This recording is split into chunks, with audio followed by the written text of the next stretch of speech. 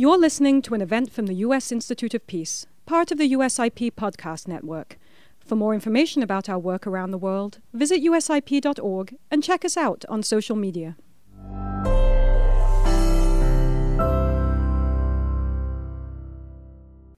Good morning and welcome. My name is Lise Grande, and I'm the head of the United States Institute of Peace, which was established by the U.S. Congress in 1984 as a nonpartisan public national institution dedicated to helping prevent, mitigate, and resolve violent conflict abroad.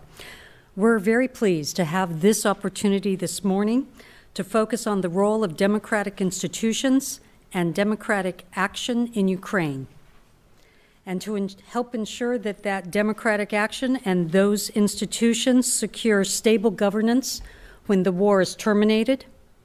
And we're also here to discuss how the international community can support Ukraine in these efforts. It's an honor to co-host this special event with the International Foundation for Electoral Systems and to welcome Tony Banbury, the president of IFES, and a colleague from the days that we shared together in the United Nations. We are also very pleased that Ambassadors Bill Taylor and Masha Yovanovitch, the first secretary at Ukraine's embassy in Washington, Katerina Smagli, and the IFES Global Principal Advisor and Senior Country Director in Ukraine, Peter Urban, are here with us for the panel discussion.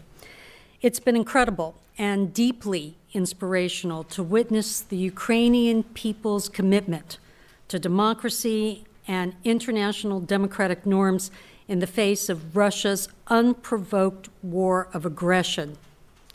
Many of us understand that democracy and the democratic values that shape international peace, security, and prosperity, including territorial sovereignty and the right of people to choose their own leaders through transparent, free, and fair elections, are on the line in this war.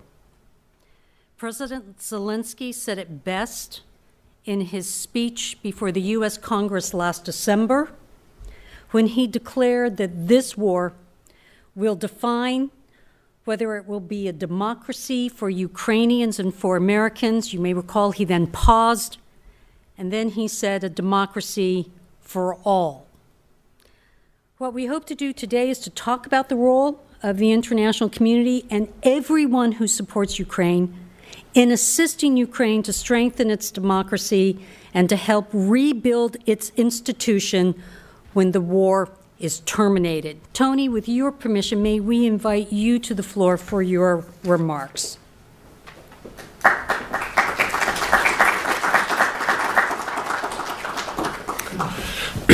Good morning, everyone, and thank you so much, Lise. It's nice to see you, and congratulations on your assumption as president of this august institution. It's wonderful to be here.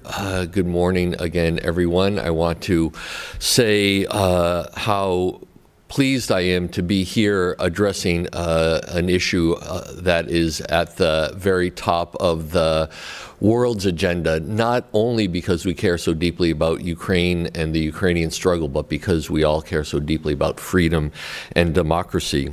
It's a pleasure to be here with Katerina Smagli from the Ukrainian embassy, but also very much sharing this event with Ambassador Bill Taylor and Masha Yovanovitch. I had the pleasure of meeting both of them in Ukraine around the time of the 2019 elections. And if you were to ask to write a description of a paragon of civil service, you could do no better than trying to describe what Bill and Masha have done for the United States and the causes we all care about.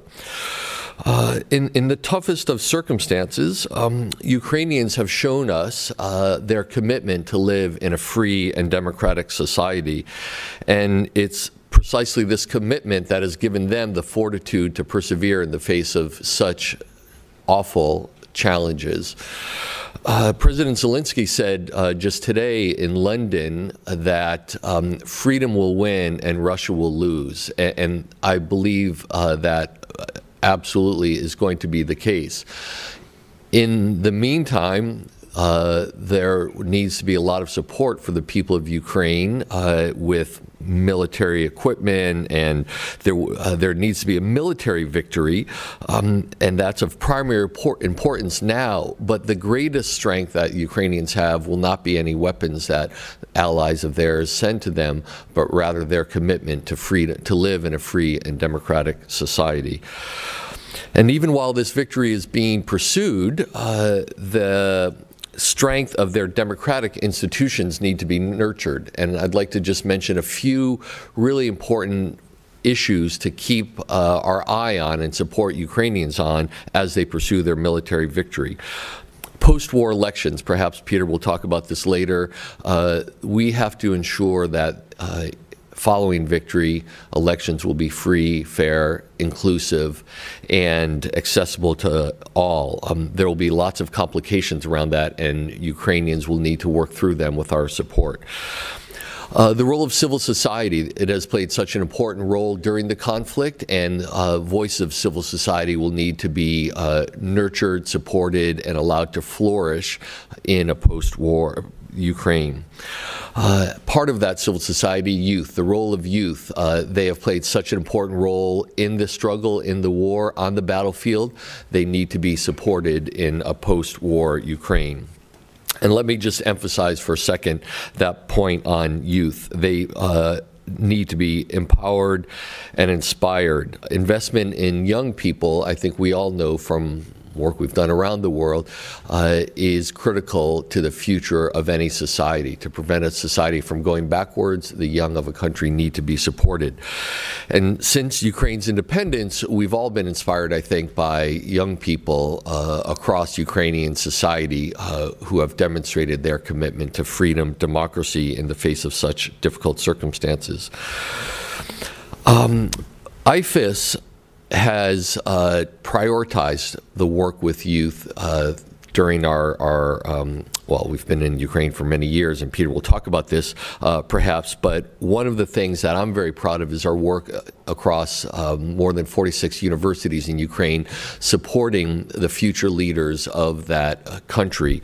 We've supported a group of graduates who have formed an alumni association and a civil society organization to increase young people's awareness and resilience to external circumstances. They just gathered as a group in a basement to watch a documentary about Ukrainian rock and roll and how it helped undermine support for the former Soviet Union in Ukraine. So things like that are certainly inspiring to me and are a harbinger of what the youth of Ukraine represent for the future. Another alumni of that civic education program in these universities is now an intern with the National Anti-Corruption and Prevention Agency, and obviously we all know how important anti-corruption is, the work in Ukraine. And just a few months ago in Kherson, a group of students from this civic education program were helping older adults and people with disabilities get medicine under occupation as part of their civic education project for the courses they were studying. So Ukraine is filled with stories like this that are so inspiring. We'll hear perhaps some of them now from our other speakers. It is really a great honor for IFES to be here at USIP and participating in this event. It's even more of an honor to be side by side supporting the people of Ukraine in their fight for democracy that we all know will be inevitably a victorious one. So, Slava Ukraini, thank you very much, and over to you.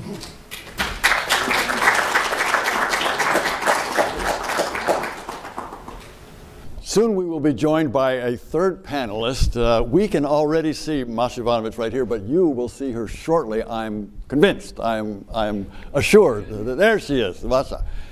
So, Lise, thank you. Tony, thank you very much for the introductions. It's an honor for me to be here with you and with Ambassador Ivanovich on the screen. This is an important discussion. This is a really important discussion. And we've got great people to do this. So Katya Smagli, First Secretary at the Embassy, representing Ambassador Makarova, who couldn't be here today. Katya is more than adequate to be able to tell this story. Ambassador Makarova, we probably all saw last night. President Biden recognized her at the State of the Union. There was an unusual, bipartisan, overwhelming standing ovation for Ambassador Makarova. Demonstrates the bipartisan support that Ukraine has for this war. Katya and I worked together in Kyiv earlier on. She's now a leading official at the embassy right over here on M Street. So it's great to have you, Katya. Peter Urban, a legend. So Tony didn't quite go into the level and the depth and the extent of Peter's work. Many of us have seen Peter's work in Afghanistan, in Iraq. Name the difficult elections around the world, and he's either organized, overseen, he's actually run a couple of elections for nations. Nations have gotten Peter Urban to actually run their elections because he knows how to do this, and he does it well. He is the head of the IFAS office and overall program in the region and lives in Kyiv. His family will come back when the time is right. So we're honored, Peter, to have you here. Thank you, Ambassador. The reason I say this is so important, and we'll get to our conversation, is that exactly as Tony said, Ukraine needs to win this war. In order to get to the democratic issues that we're going to be talking about, in order to get to the elections, in order to get to the civil society that Masha will talk about, Ukraine has to win. And in order to win, there needs to be unity. There needs to be unity within Ukraine, and I'm going to, Katya, ask you about this, because this is going to be a challenge. And that unity will then lead to what Tony also said, and that is the outside support. If Ukraine can maintain its unity, which it is, I mean, it's 98% united behind President Zelensky against the Russian invasion for the government, that's unified. That's unified. And the question is, can that be maintained? Unity among us, among the sponsors, the allies of Ukraine, so that they can win. That's going to be important in order to get to this, point. So, Katya, let me start with you. As I say, unity is important.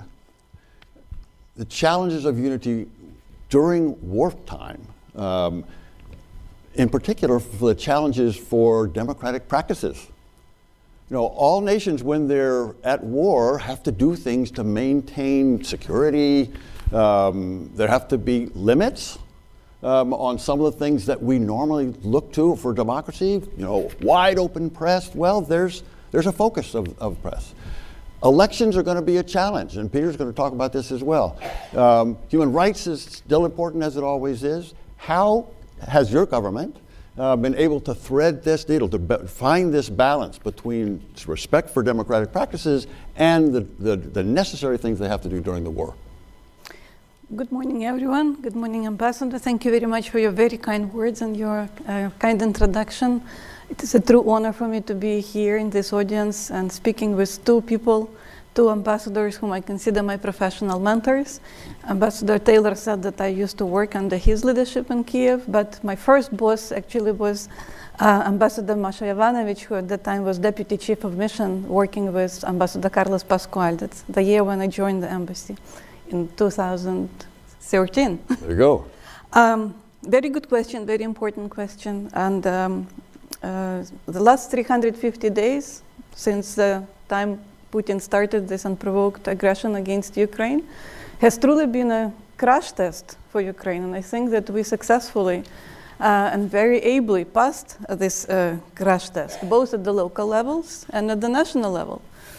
I'm afraid that many people in the West, and of course in Russia, has preconceived notions that Ukraine is a weak, corrupt state with very weak government that will fall and that will not be able to protect the resilience of its governmental institutions, but all of those preconceived notions prove to be false. Although in his pseudo-historical essay, President Putin wrote that Ukraine is not a real country and Ukrainians are not really a nation, Ukrainians have demonstrated that, in fact, we are a very real country and we are very real people. And in retrospect, I mean, you ask about unity and how we survive and what ensures progress. I mean, if you really study Ukrainian history, you will understand that through centuries we have had so many crash tests that this most recent crash test is not really such a significant challenge that we have to overcome. Think about all the losses that Ukraine has had during the Second World War. It was really the bloodlands, as historian Timothy Snyder has said. Think about the Holodomor, when millions of people died as a result of Stalin's horrific policies. Think about all the dissidents who died in the Gulag just defending what they believed in, the freedom that they tried to achieve for Ukraine. So Ukrainians have been survivors for many years, and I think the memory about our historical past and all the sacrifices that our nation has already been carrying gives us a lot of encouragement and ensures that we will stay on the right course. Our unity depends on four key factors. And of course, the key factor, in my opinion, is leadership of President Zelensky, who has demonstrated incredible courage and has inspired not only the entire world, but primarily he inspired Ukrainians.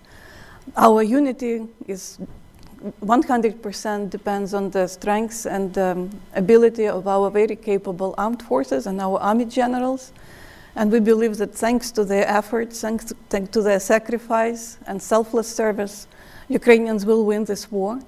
But by the end of the day, as we all know, wars are won not because of the leadership of one man or very able generals. Wars are won because millions of people are ready to sacrifice their lives and stand in defense of their country. And that's, again, what Ukrainians demonstrate right now. So we are united because of our very strong civil society, because of our volunteers, because of our home front, who is doing all the necessary work to support this war effort. And finally, the fourth factor is, of course, the unity of the West and the leadership of the Biden administration that helps Ukraine militarily, financially, providing humanitarian assistance.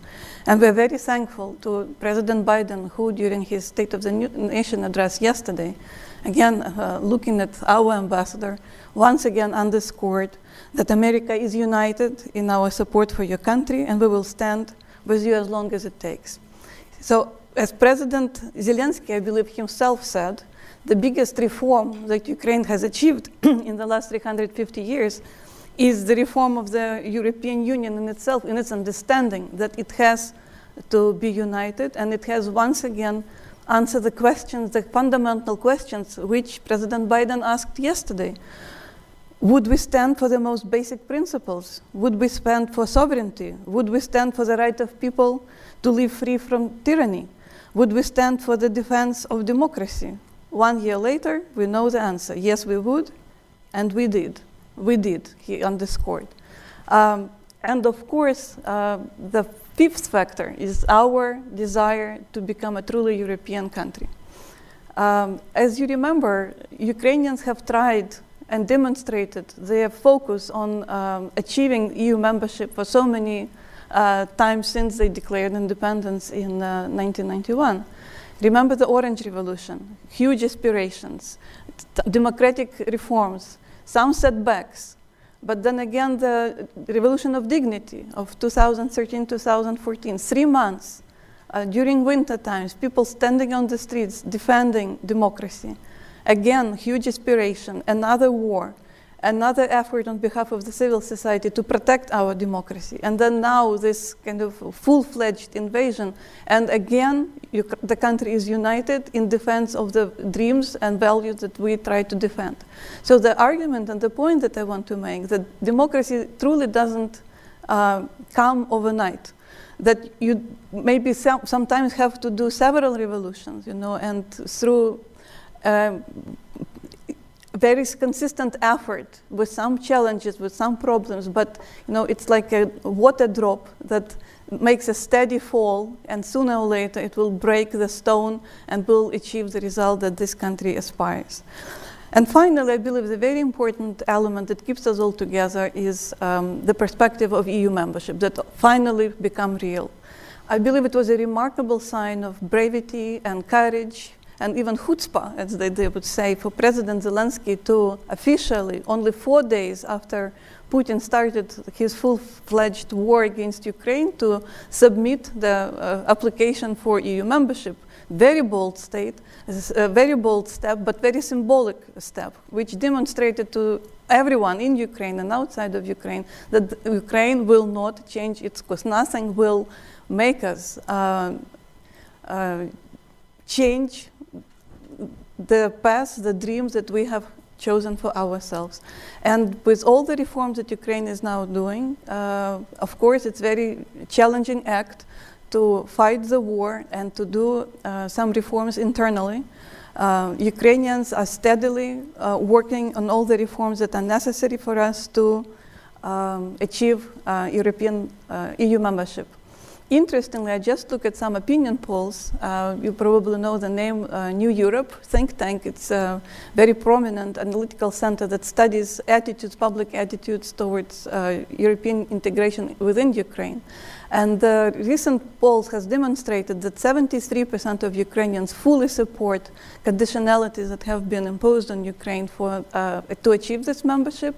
And all Ukrainians understand that there is certain homework that should be done by the society and by the government to fully meet all the criteria that has been presented.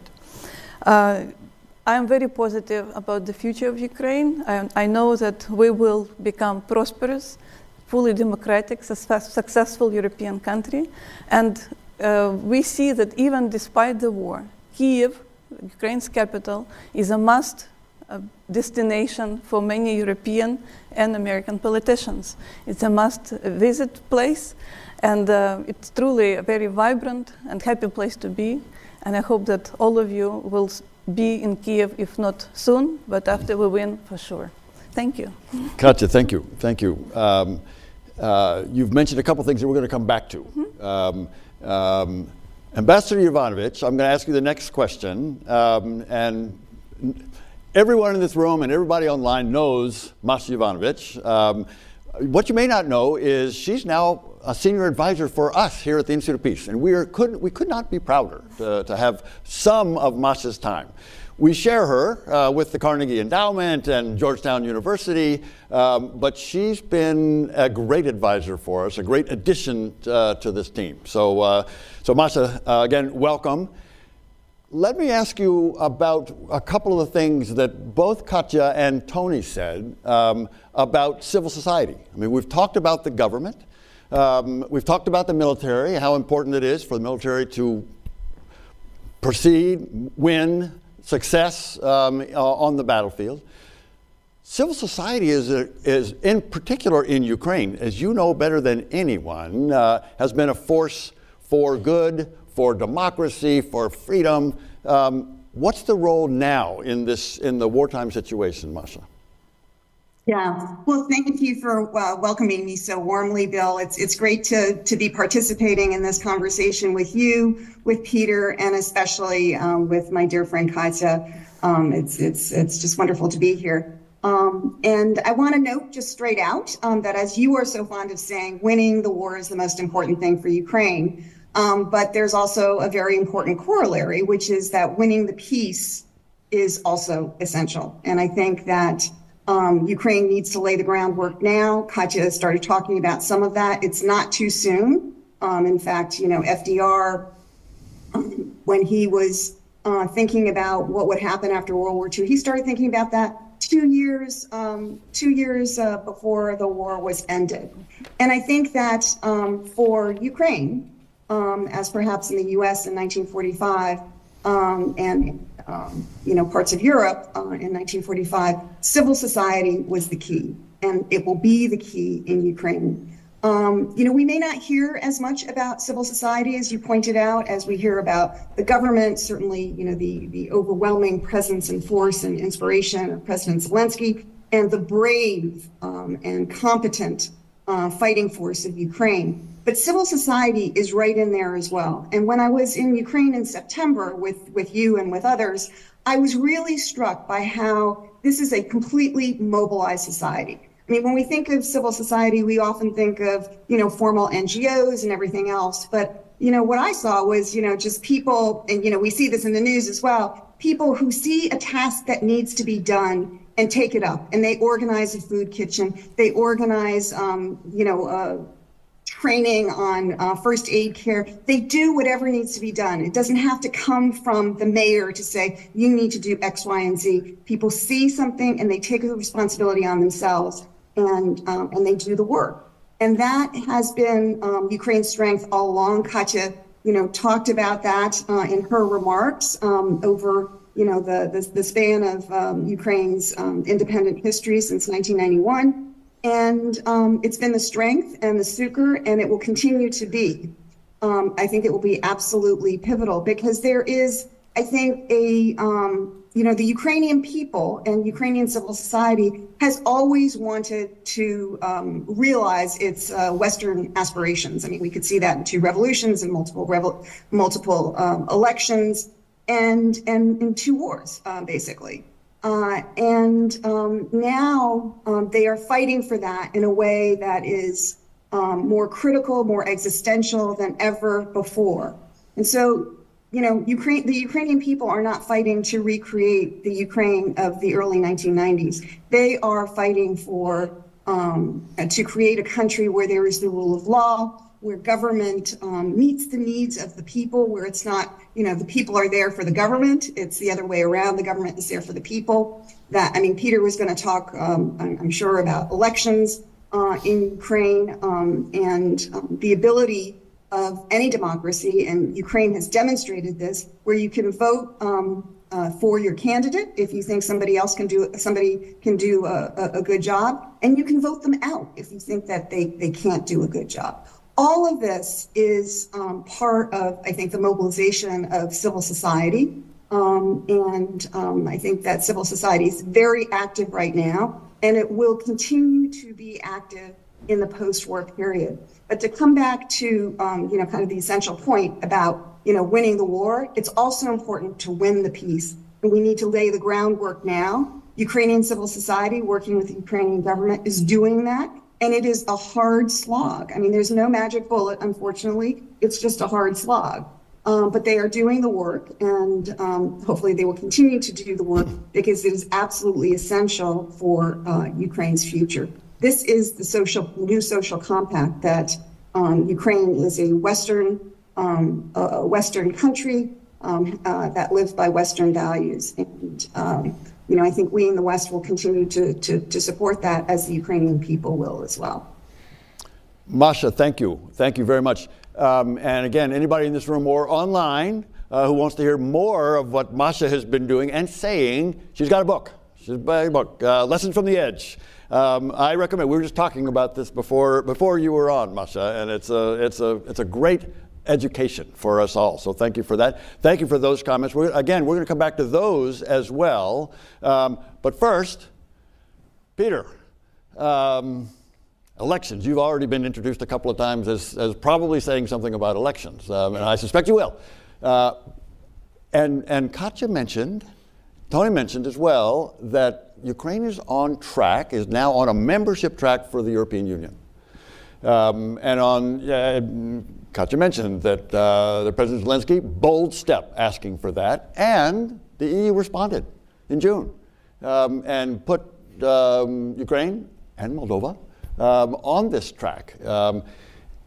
And they listed a bunch of things, 7 things in particular, that Ukraine has to do in order to move forward on that membership track.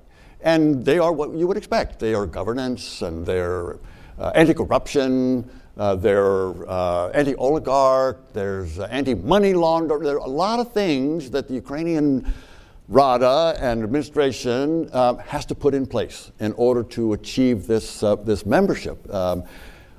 What about elections? I mean, Masha talked about elections. I've seen you do elections in really hard places. And there are going to be elections sometime soon. How does that all fit, Peter? How does the election piece fit into EU membership and into prosecuting this war? First and foremost, let me thank you for this opportunity. I'm deeply grateful to USIP, to you, Bill, to my fellow speakers, that we have a chance to come here in this beautiful place and talk about something that is really important to IFES.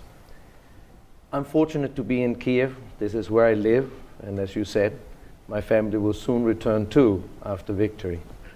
And IFES in Kiev plays a pivotal role in coordinating all issues of how we deal with democracy in general and elections in particular. And we were indeed deeply involved in discussions around what should be these priorities that would be mentioned in relation to the ascension to the EU. I think it's really important to understand that elections and democracy are integrated into these 7 points already. Judicial, media, anti-corruption reform are pivotal in order to further improving the elections and democratic governance in Ukraine. They are not different than. It's an incredibly important part of it. But we also have to recognize, if we look across all reforms, that Ukraine has actually done very well on electoral reform since 2014. Elections have gotten better year by year. International observers have shown that, documented it in their continuous reports. And together with, for example, decentralization, elections offer a fantastic opportunity, again, for Ukraine to show the rest of the world what can be done in terms of strengthening democracy. This is yet another thing that I think Ukraine can be proud of. But it's not the end. There's lots still to be done. Elections will be absolutely pivotal to winning the peace. There'll be a torrent of elections when peace comes. The Constitution is crystal clear on this. And in the years after victory, we will see elections to the presidency, to parliament, and very important, to local councils and mayorships all over Ukraine. Immensely important, especially with the decentralization reform in mind. These elections carry great potential, but they also carry risk of disrupting essential focus on good governance and rebuilding. So while elections must take place, they're not necessarily a great way in which to get politicians to do their job. And therefore, every effort must be sure that we get the best possible electoral processes and, in fact, trusted outcomes, politicians that can govern effectively. This will in itself be an insurance against the damage that elections can do and do all over the world if they are not well conducted. We do have a lot of tasks that must be done now. So while I entirely agree with that we must first and foremost work towards victory and everything that entails, there's a lot of groundwork that can be done, and I'm really happy that Masha mentioned that great victories have involved prep work before victory came, and that you recognize this is something that is a challenge and must be met already now. In order for there to be elections, for new trusted government to be established in Ukraine, we still need to finish the electoral code, the entire legal framework that governs elections in general. We had a number of things that still needed to be done when the war broke out, but the war has added significant challenges to this. There are many, but most prominently, millions of Ukrainians are now displaced by this war, inside Ukraine as internally displaced persons, and abroad, some as refugees, some taking shelter in other countries. And the Ukrainian tradition for elections does not really cater for millions coming to an embassy on election day and voting. New methods must be developed, be they postal voting or distributed in-person voting with polling stations all over Europe for Ukrainians to go to and let their will be heard. There are also other things that needs to be achieved and that we can work on right now. The ruling elites, when they came into power, recognized that political parties still have a long way to go in terms of institutionalizing themselves, and have long recognized that Ukraine needs a modern political party legal framework, and that this would be an immense improvement on democracy forward for Ukraine. This law is already drafted and is largely agreed upon. It's even been reviewed by the Venice Commission and adjusted accordingly. it's another example of something that we can work on right now. A strong electoral democracy is exactly what the soldiers are fighting for. They're fighting for freedom, but they're also fighting for the right to elect their leaders. And it's pivotal that these elections, the democratic processes, will offer an even better society for Ukrainians. And I should here say that my wife is Ukrainian and my children are Danish-Ukrainian, so I see their future also in Ukraine, and I also want them to be at home there in the best possible democracy that Ukraine can offer for them. The ascension to EU is indeed pivotal. I do think for economic prosperity and many other reasons it must happen. And it is also true that there's a lot still to be done. But I think Ukraine's opportunity goes beyond that. I actually do think that Ukraine has the potential to be a role model, to be a beacon for democracies throughout the neighborhood, of which there are several nations that we would still want to inspire to become democracies. Ukraine has that potential to be that shining beacon. And actually, if we look at the rest of the world, it also needs a little bit of inspiration. And maybe this can also come out of this war. Ukraine showing the way for some of the nations that are backsliding now, and we can get back on a positive trajectory when it comes to strengthening democracy worldwide. Peter, thank you. Ukraine has inspired this country, as you observe and as we can all see. It has inspired the world, including here. Let me just follow up on a question on elections. And Katya and Masha, you will have thoughts on this as well, but let me start with Peter. So you've conducted elections in war zones, in countries that are in conflict. Ukraine has had elections in conflict. Ukraine in 2019 had both presidential and parliamentary elections in the middle of conflict before this latest invasion, but during the war with Russia. And we talked about unity, and we talked about how important unity is. It must be difficult for opposition parties to operate, to oppose in a war scenario, both in wartime, and we hope that this war will be ended this year, before next year's elections. We hope, and it can happen. We can talk about that. I'd love to talk about that. But if it doesn't, there's elections during war. Opposition has to both support the war and the prosecution of that war, but they also, are running for office. As Masha said, Ukrainians as well as other people going to the polls can decide if the current leaders are doing a good job, and if not, they vote for someone else. This is tricky. So both during the war and then, as you just said, after the victory, presumably some of these constraints that are imposed right now for obvious reasons for a country at war could be, should be, will be lifted to be able to go back to full opposition, full press freedom. All of these things. Talk a little bit about your experiences, both in general, but in particular as you see what the challenges for Ukrainian opposition, civil society, and government might be. Now, I think it's very important first to recognize that Ukraine is dramatically different than many of the other development contexts that we have worked in that it does have a functioning central state, and many of the functions of society are working well, including the ability to hold elections. In fact, I believe that Ukraine has one of the better, if not best, election commissions in the neighborhood, and so even in Europe.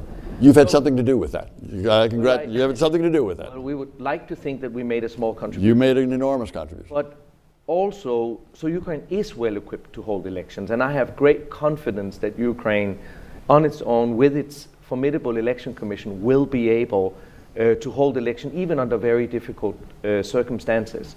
It doesn't change the fact, though, that the challenge now is very different than it was in, say, 2015, because the war is much more all-encompassing.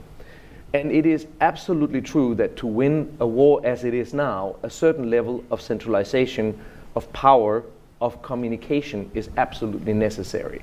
So I don't think anyone on the democracy side are blaming the current political elites for making sure that they can lead as well as they can. We all know that from wars gone by, that this is important.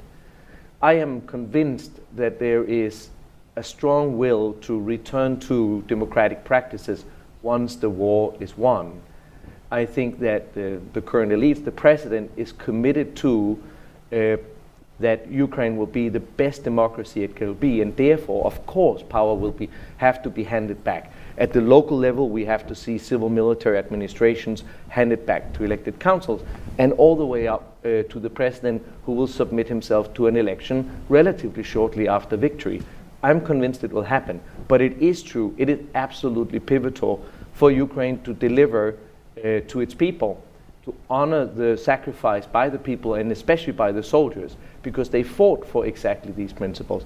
That's not going to be easy. It's always difficult to make that transition. And I think we, Ukraine's international friends, must be there to assist the best we can. But I'm definitely convinced that Ukraine, as such, will be able to hold these elections, and that even during wartime, we will be able to take some of the small steps towards having the best possible environment for the reinstatement of full democracy. I'm also sure that the opposition as it currently exists, and what I think will be new opposition after this war as it will emerge, will remind the powers now that they would want to have the opportunity to use the media, to campaign, to say their opinion, to compete. And I have every reason to believe that just like Ukrainians have come out several times fighting for that principle in revolutions, the entire Ukrainian community will come together and acknowledge that everyone should have a say, everyone should have the right to run for office, and everyone should have the right to vote. Peter, thank you. Masha, I'm going to ask you in 1 second if you've got thoughts on this very question. But Katya, so this is the responsibility of this government. As Peter said, there have been some perfectly understandable, legitimate, even mandatory centralizations of authorities, powers, and there will be an expectation that after the victory that the decentralization will happen. Again, as Peter just said, thoughts from your government on this question?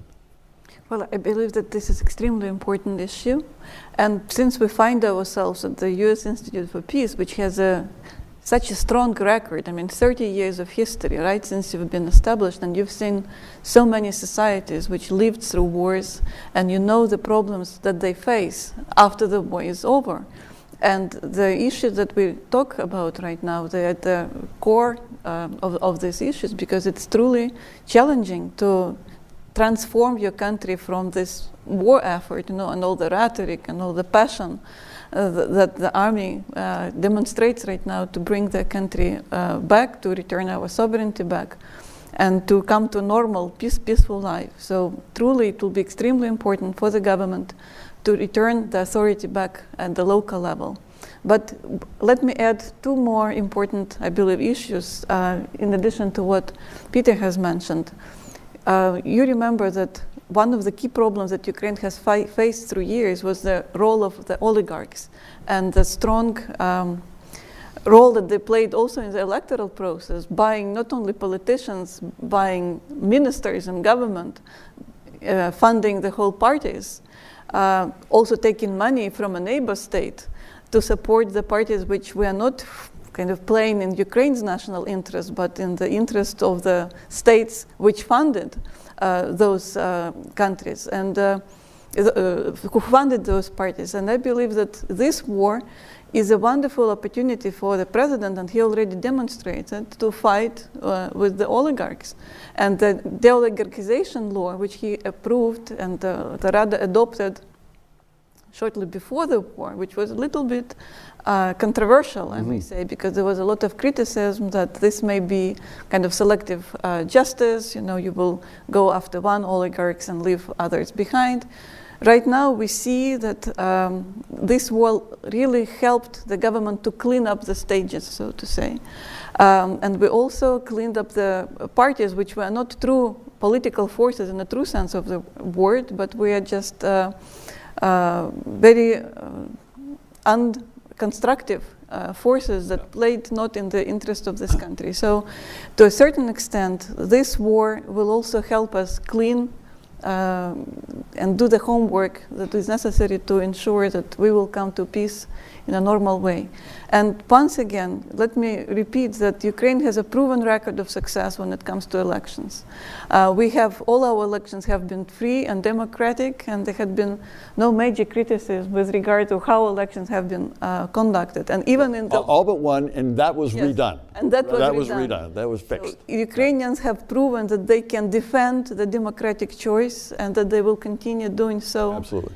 Even if, hypothetically, in the future there will be some risk to protecting our democracy, I'm confident that having made so many sacrifices already, to protect Ukraine as an independent state, to ensure our sovereignty, Ukrainians themselves will never let corrupt politicians to steal their country from them, so to say. So they will continue working at all levels, and the local level will be extremely important in this regard. Thank you, Katya. Masha, I'm going to ask you the same question, but if there are questions in the room or online, I think there is a way for you, I think there is a way for Kirtika to harvest some of those questions, and I'm sure we will have time for this. But Masha, on this question of kind of the centralization during wartime, questions about democratic processes, the dilemmas of opposition parties, what's your sense about how this evolves during the war and then after the victory? Yeah, so this is a really important question. It's an important question for Ukraine's future. And, I come back to that old Washington saying, never waste a good crisis. So obviously, Ukraine is in an existential crisis right now, and it is about, the war against Russia and geographical and other issues.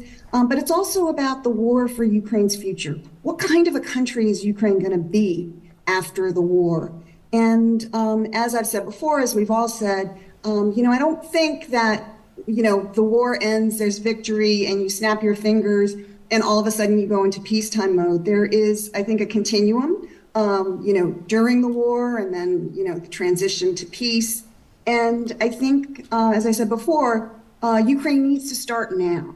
And Katya has laid out how the Zelensky government is starting. Some of the features of that process, like going after the oligarchs and so forth. Peter has laid out other issues like political pluralism, the importance of that to a democracy. Getting the balance right, not only in the future, but right now, so that there is, you're laying the groundwork for that really. That democratic peace. And I want to note that all democracies are struggling democracies, including our own. Democracy, if you can keep it that very, very, or republic, if you can keep it that, kind of seminal quotation from our early days. I mean, that's true for all countries. We always have to kind of struggle and figure out the best way forward and balance between the important issues of security and the equally important issues of freedom is really, really important. But here's the thing to remember. Democracy is what the people of Ukraine want, and they've struggled for it for years, and now they are laying down their lives for it.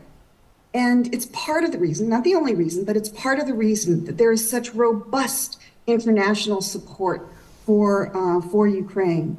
And so I think it's important to start working on the promise of that future now, and not wait for the war to be over and hope that magically a switch will be turned, because democracy is hard work. Freedom is not free, as they say. Thank you, Masha. Thank you. So, questions from the room or from Kirtika, for online.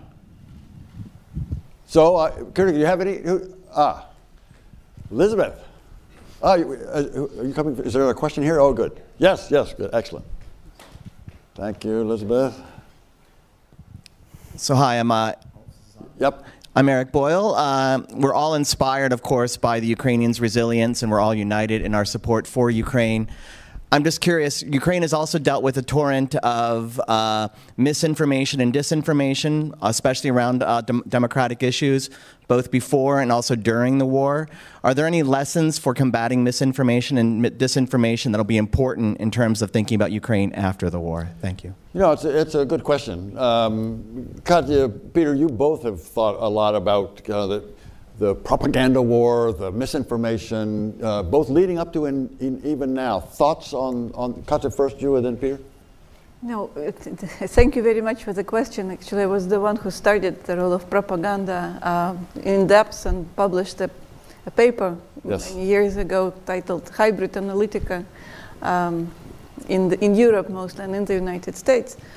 Well, I believe that this problem is finally being recognized, not only in Ukraine, where there was a very huge impact and influence of Russian propaganda, but also here in the European Union, in the United States.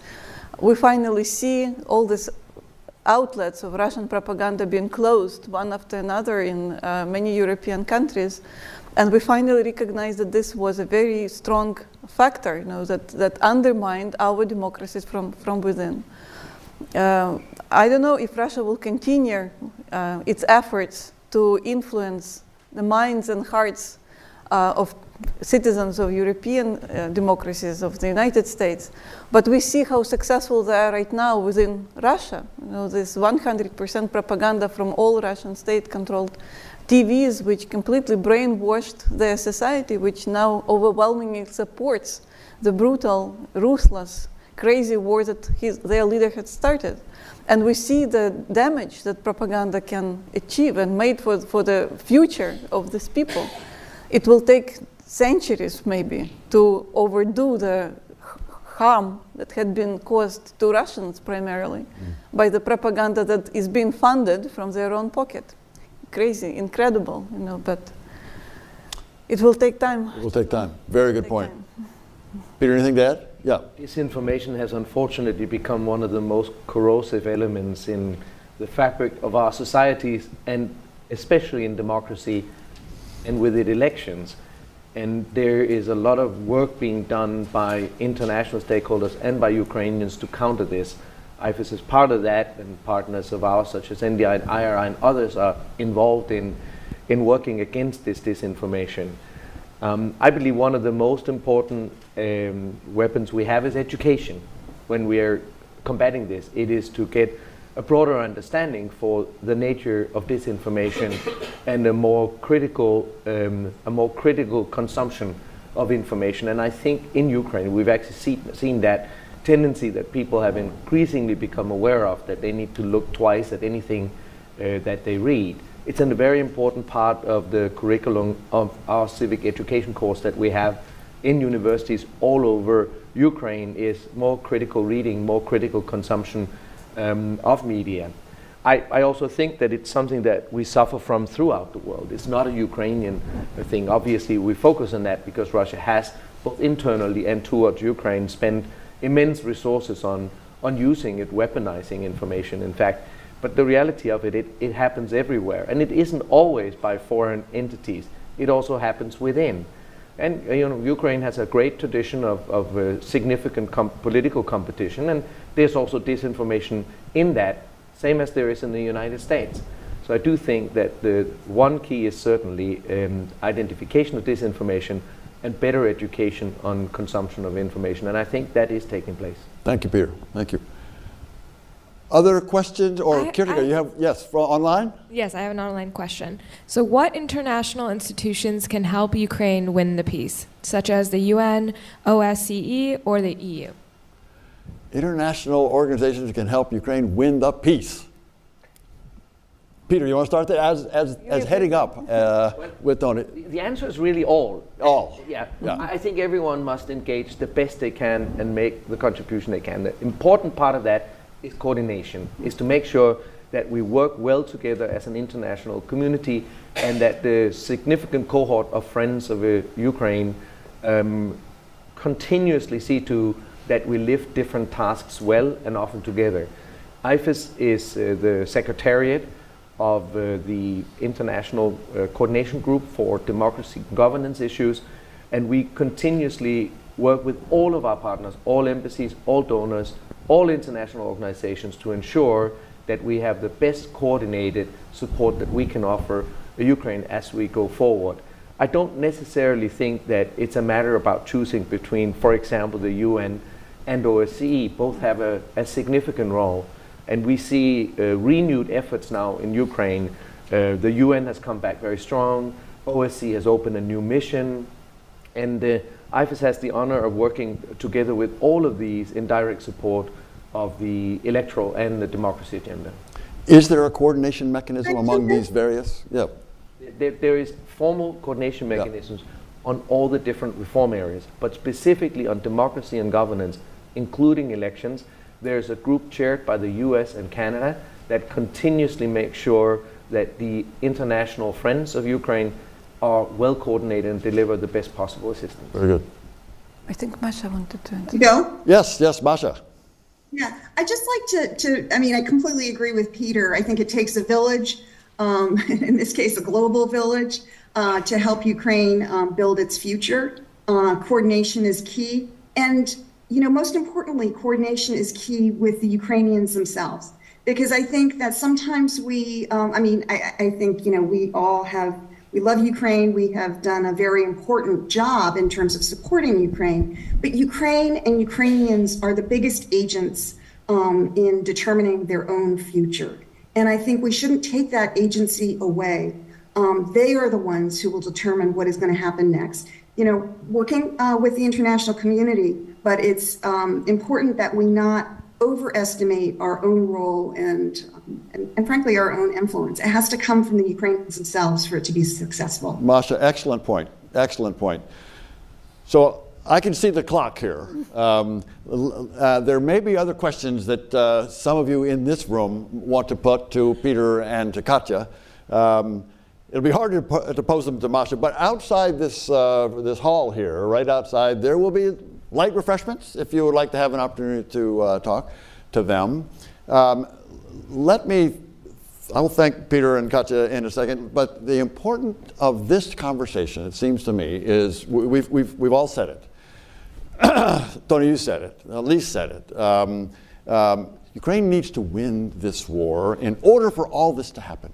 Ukraine needs to win this war. And for that to happen, we need to continue to provide the support, like President Biden said, as long as it takes to victory. He should add that second phrase. And unity will be required within Ukraine, and that's a challenge, and unity required among its allies and friends and supporters around the world. And that's the challenge. And Masha points out that all of this has to happen now, starting now. The winning the peace, can't wait for the victory. The victory will come, but then is the hard part. The decentralization that Peter talked about. So this is as Masha said, an important conversation. Let me thank Peter, Katja, Masha for your time. Please join me in thanking these panelists and join us outside if you have a chance.